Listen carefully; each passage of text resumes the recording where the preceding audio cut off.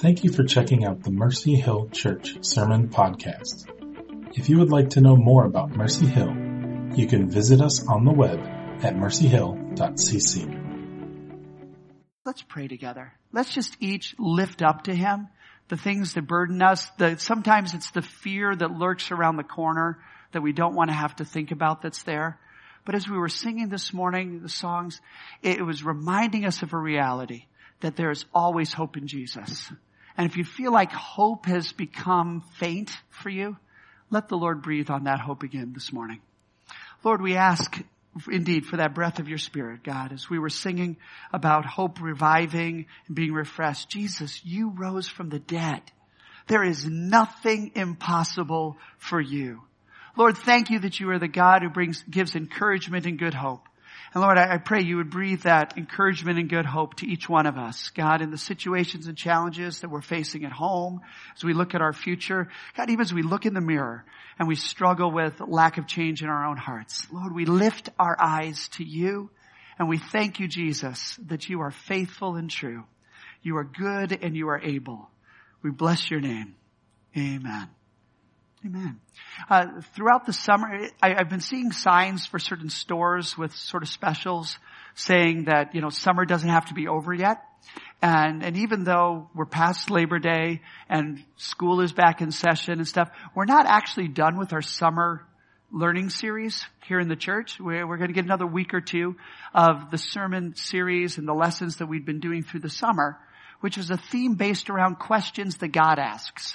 Because God does relationships using questions. He's not just a talker, He's a listener. And in fact, God is a better listener than most of us realize.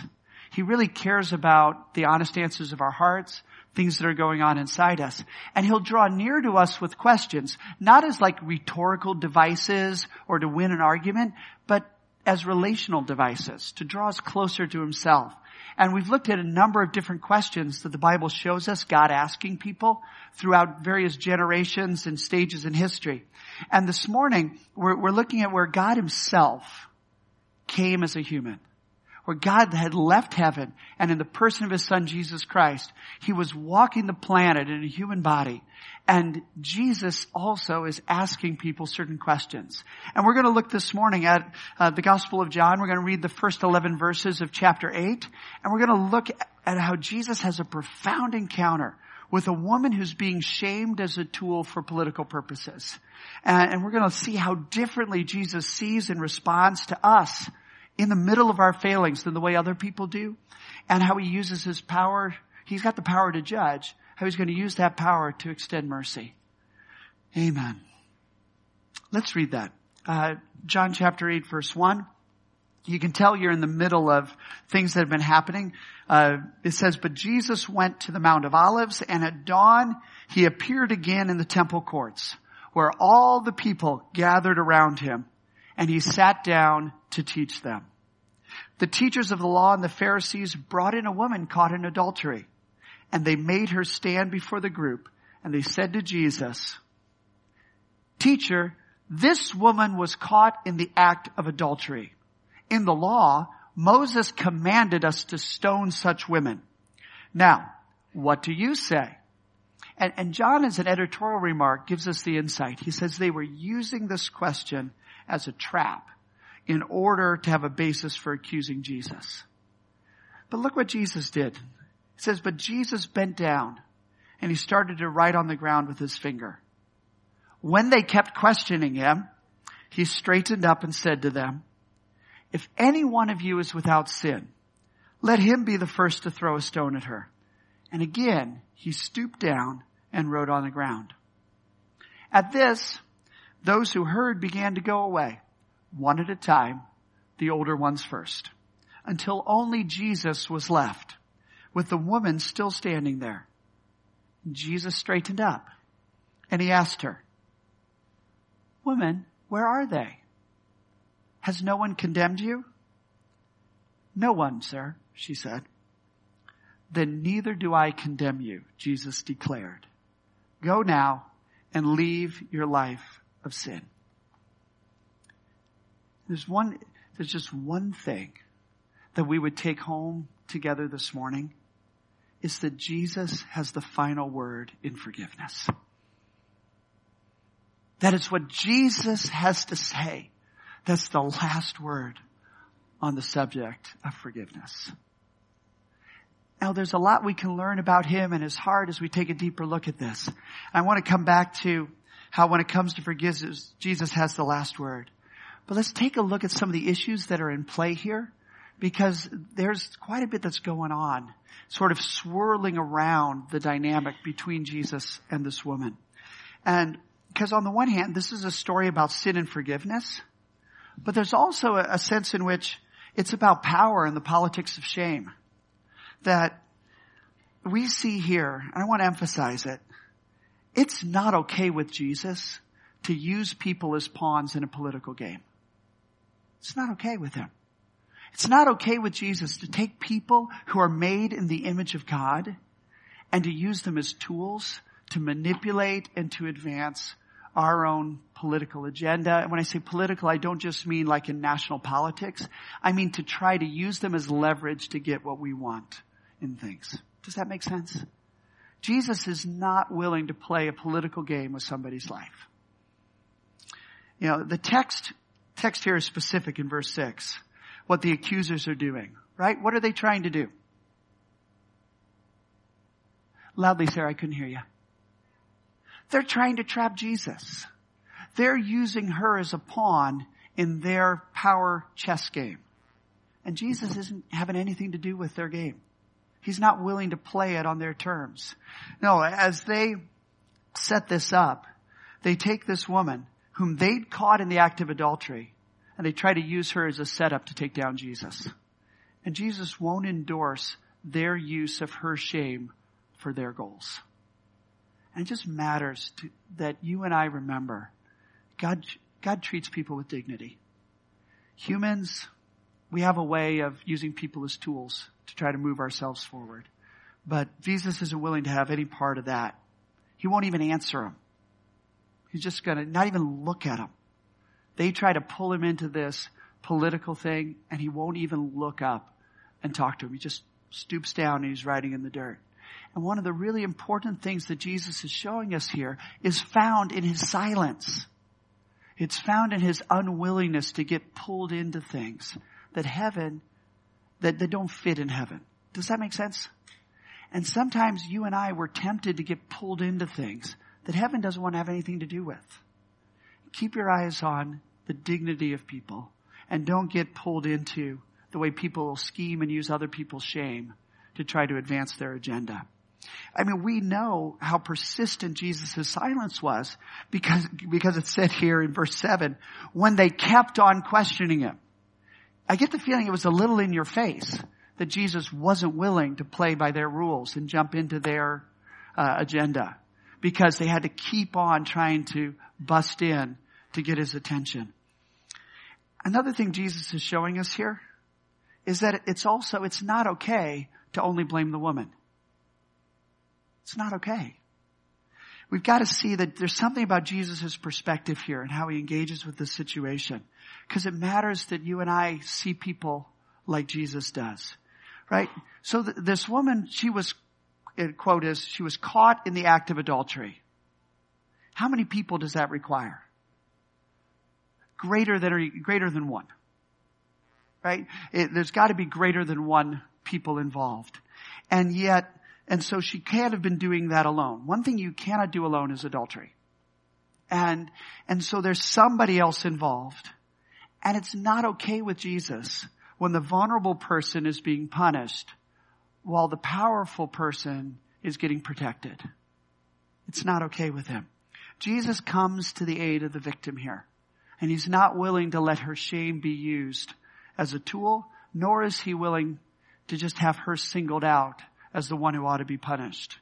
Now, the fact that they're using this situation and this woman as a trap for Jesus, it shows us that the accusers, they already had an expectation that Jesus was not going to be willing to go along with them just stoning her. Do you see that? Somehow, they already knew enough about Jesus to know we can set this guy up because he's probably going to be merciful. all right, you know what? Maybe that's not a bad thing.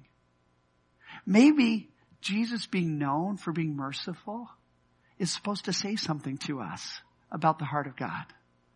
That they have to say, in the law, Moses commanded us to stone such women. So what about you? They presumed he would disagree with their judgmentalism because of what they already knew about him. And as it turns out, they were correct. Now, but you might say, wait a minute.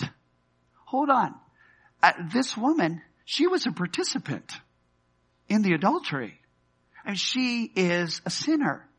And, you can't just gloss over that, right? Because here I am, I'm talking about her as a victim. And you may be saying, whoa, whoa, whoa, whoa, whoa. She had a role to play in that. She was there too, right?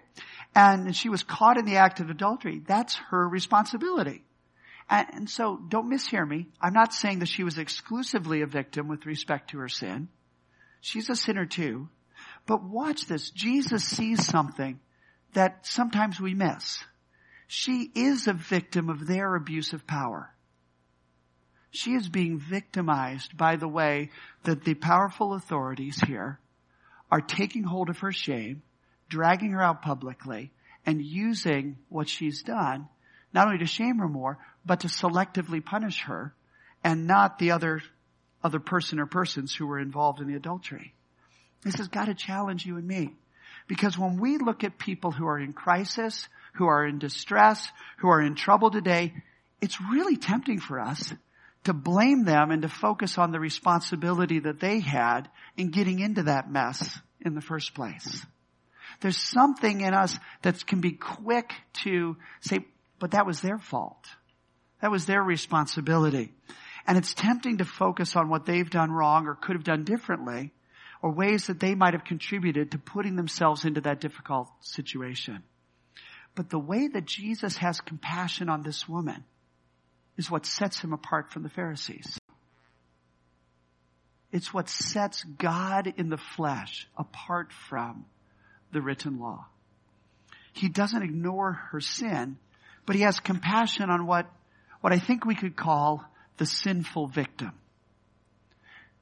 Does that make sense as a phrase? A sinful victim?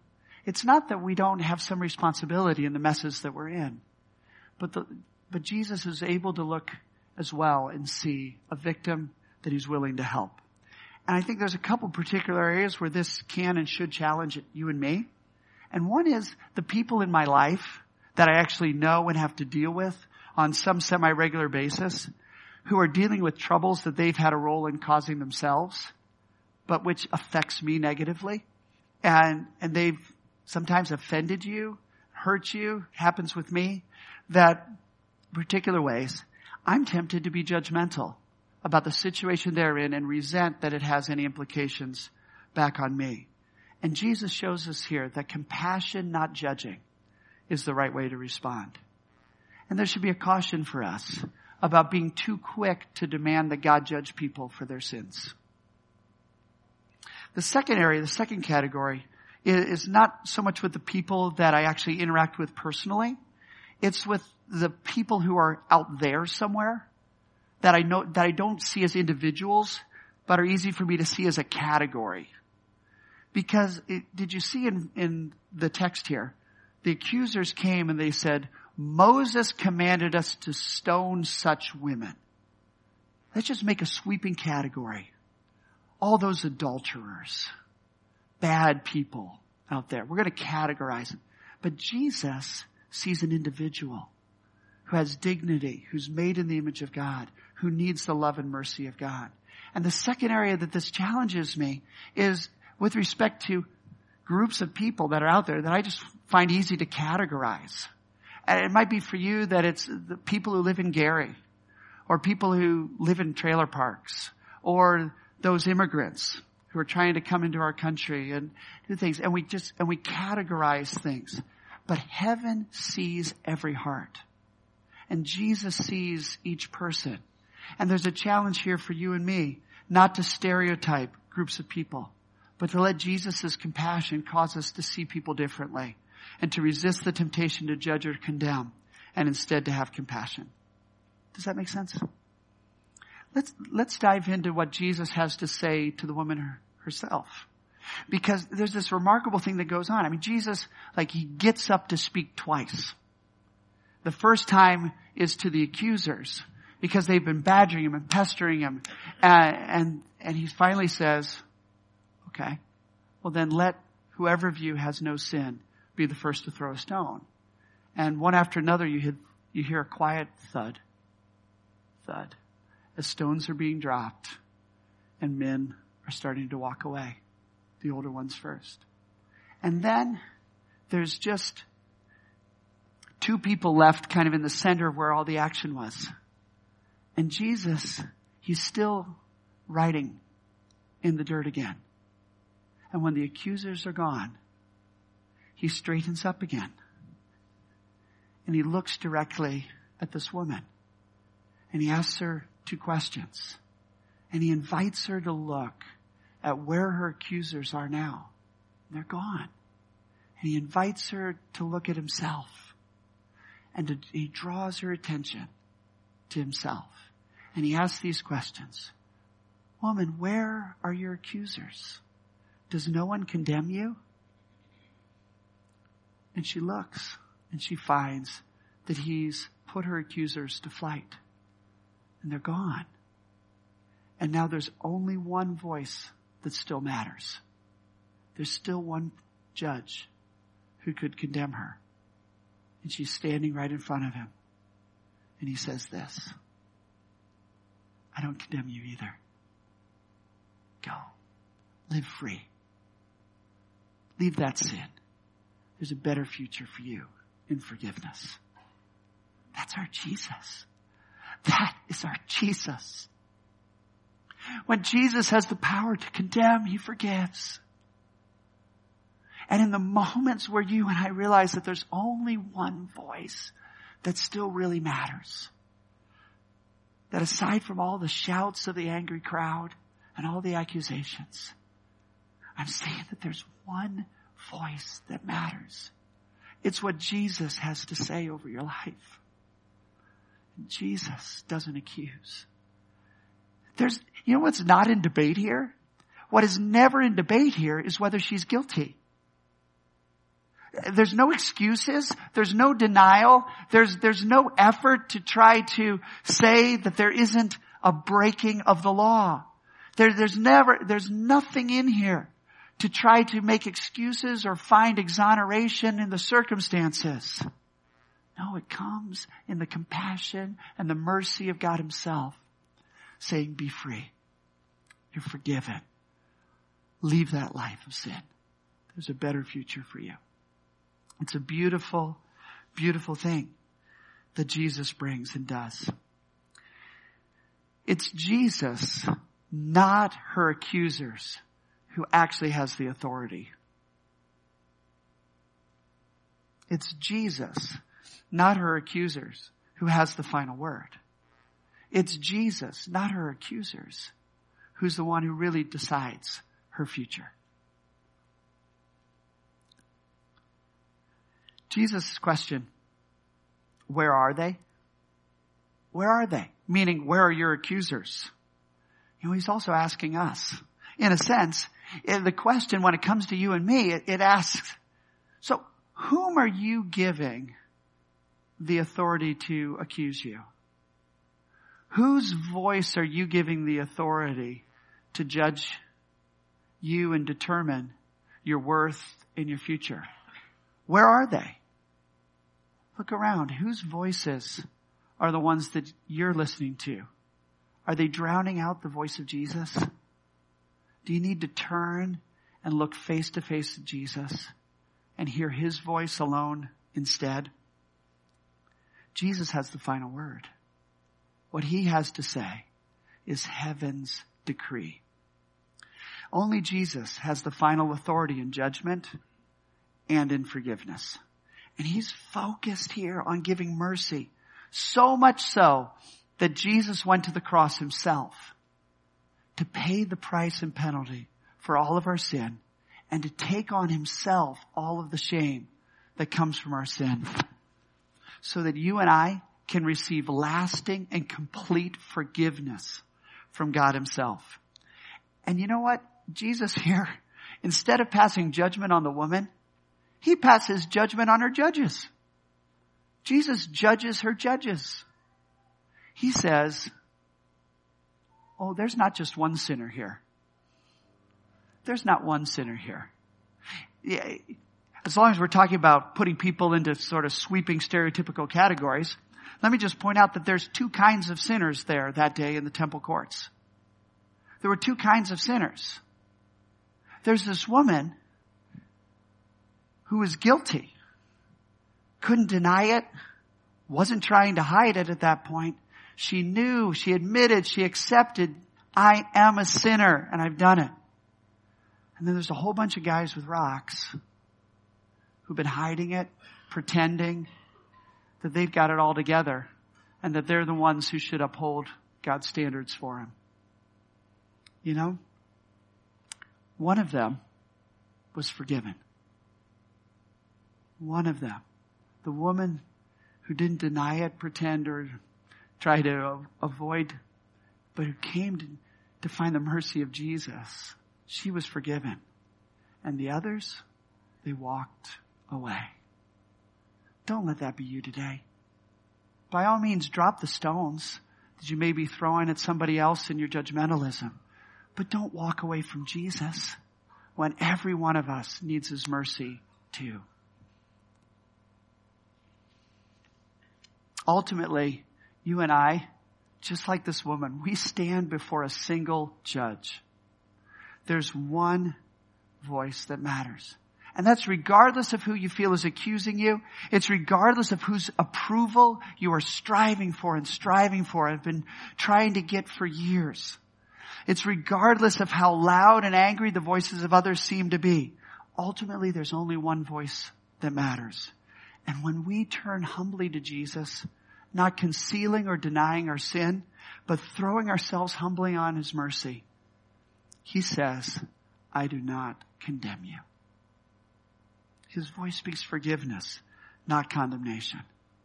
And that is the mercy of our God. That's the good news of Jesus Christ to us. There is also, it's not the last thing Jesus says to her. It's not the end of the story. It's her new beginning. It's the end for her accusers. It's the final word on her forgiveness. But that final word on her forgiveness is the it's the dawn of a new future for her. She says this, go now and leave your life of sin. At the very moment that could have been the very end of her physical life, as she's under a death sentence, there's resurrection into a newness of life and a new hope and a future, as the forgiveness of Jesus gives her a new future. When we turn to Jesus for forgiveness, he calls us into a new life. He calls us into a new lifestyle. Responding to forgiveness, brothers and sisters, it's a day of freedom for us. It is a chance for us for freedom. Jesus at no point denies or excuses her sin, but he chooses not to condemn, and he gives her a gift of a new future. His declaration of forgiveness, it's also a call to a new life. And we can't try to separate those. Please, you can't. Jesus probably doesn't even take a breath in between. These are two sides of the same thing. That Jesus grants us forgiveness and he calls us to a repentance and a new life. It's one call. It is the gift of forgiveness and a future wrapped up together. Forgiveness calls us into a new life and a new lifestyle. Because forgiveness is deliverance from death. I think currently we kind of forget that because death seems kind of removed and remote, and we don't connect the fatal consequences of sin. But for this woman, it was real. Oh, it got really real that morning. Her sin was exposed. Just like the Bible says, the paycheck of sin, it's death. You may not have a mob with stones ready to execute you, but death is the certain reward of sin. And without the mercy of God, we are each facing death because of our sin. Brothers and sisters, it matters that we go and leave our patterns of sin. Forgiveness is not a license to keep on living in sin. It's a deliverance opportunity for you and I to be free from the bondage of that sin. Don't imagine, please. Sin deceives. That is part of what the devil has done from the beginning. And sin is deceptive. It's like hell has a great marketing department. Maybe you've noticed that. Sin is deceptive. And do not be deceived into thinking sin is your friend.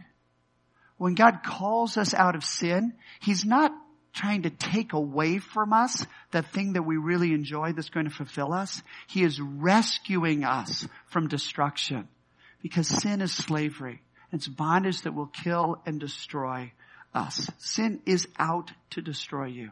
And God's love wants to call you out of it into a better hope and future.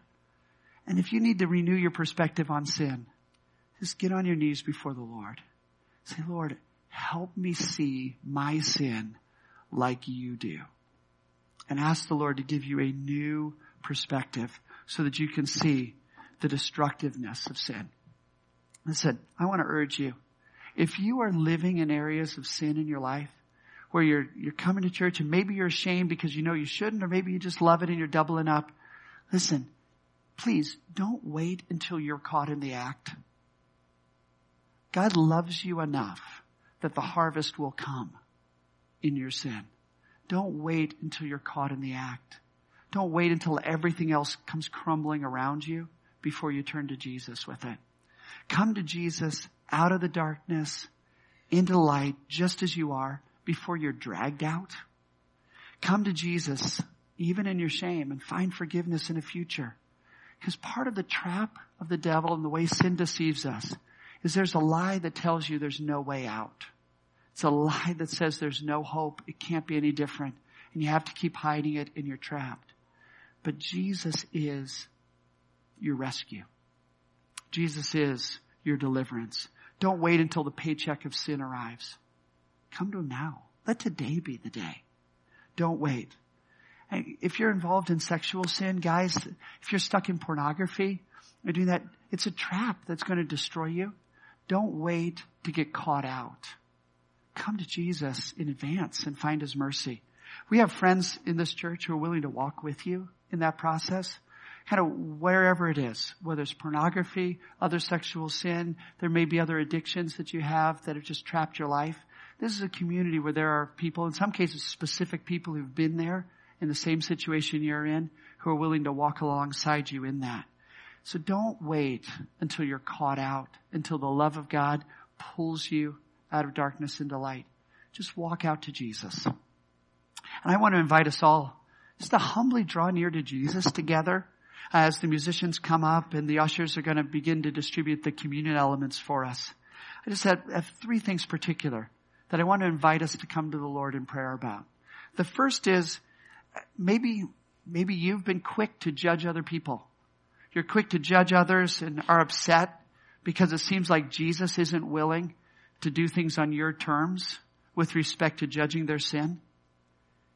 Jesus calls each of us into mercy, not judgment. Just so you know, maybe you're new. I don't want to take too much for granted. As these guys are passing the trays and the bread and cup, you go ahead and take a piece of bread. Go ahead and take a cup of juice. This is so that we can share communion together in a few minutes. It's a beautiful manifestation of the grace of God. Thank you so much. Thanks, guys. But hear this. Where you and I are prone to judgmentalism, Jesus is calling us into mercy. He's revealing you and I, we're not the ones with the authority to condemn. Only He does. So let's put down our stones and embrace His mercy. Secondly, maybe you've been hearing those angry, accusing voices shouting out, echoing in your head about your own failures, about your sins. Some of it may be clear sin. Some of it may be in the might have beens, the shoulda, coulda, woulda, oughtas. As you wonder, what's gone on with your kids and the marriage that you had, and you just don't know how it went, and you can't get away from that accusation. I want to invite you to stand before Jesus today and know that His voice is the only one that matters. Just humbly admit it to Him. Don't be ashamed to the one who took your shame. To say, Lord, this is what happened. I know this. And ask him for his mercy without denying, explaining, or making excuses. Just ask him for his mercy and he will give it to you freely. He already went to the cross to pay that price for your sins. And then thirdly, are you hearing his call to a new life and a new lifestyle? I want to challenge you to take up dreams again fresh, because nothing's impossible to the Lord. I want to challenge you to leave the sin that keeps you trapped, that keeps you stuck. Don't keep playing around with sin, saying to yourself, oh yeah, you know what, I'll stop. That day's going to come. Take seriously today his call to repentance and change, and take steps out of the darkness into the light without waiting to be caught. These three areas, just our own judgmental attitudes towards others, the areas where we feel accusation ourselves and need to put the voice of Jesus above every other voice. And thirdly is just our own conduct in secret and in public, that we'd honor the Lord from the inside out. I'm just going to invite you to take a minute or two. We're going to pray and then Matt will lead us in communion. Thank you, Lord Jesus. Thank you, Lord.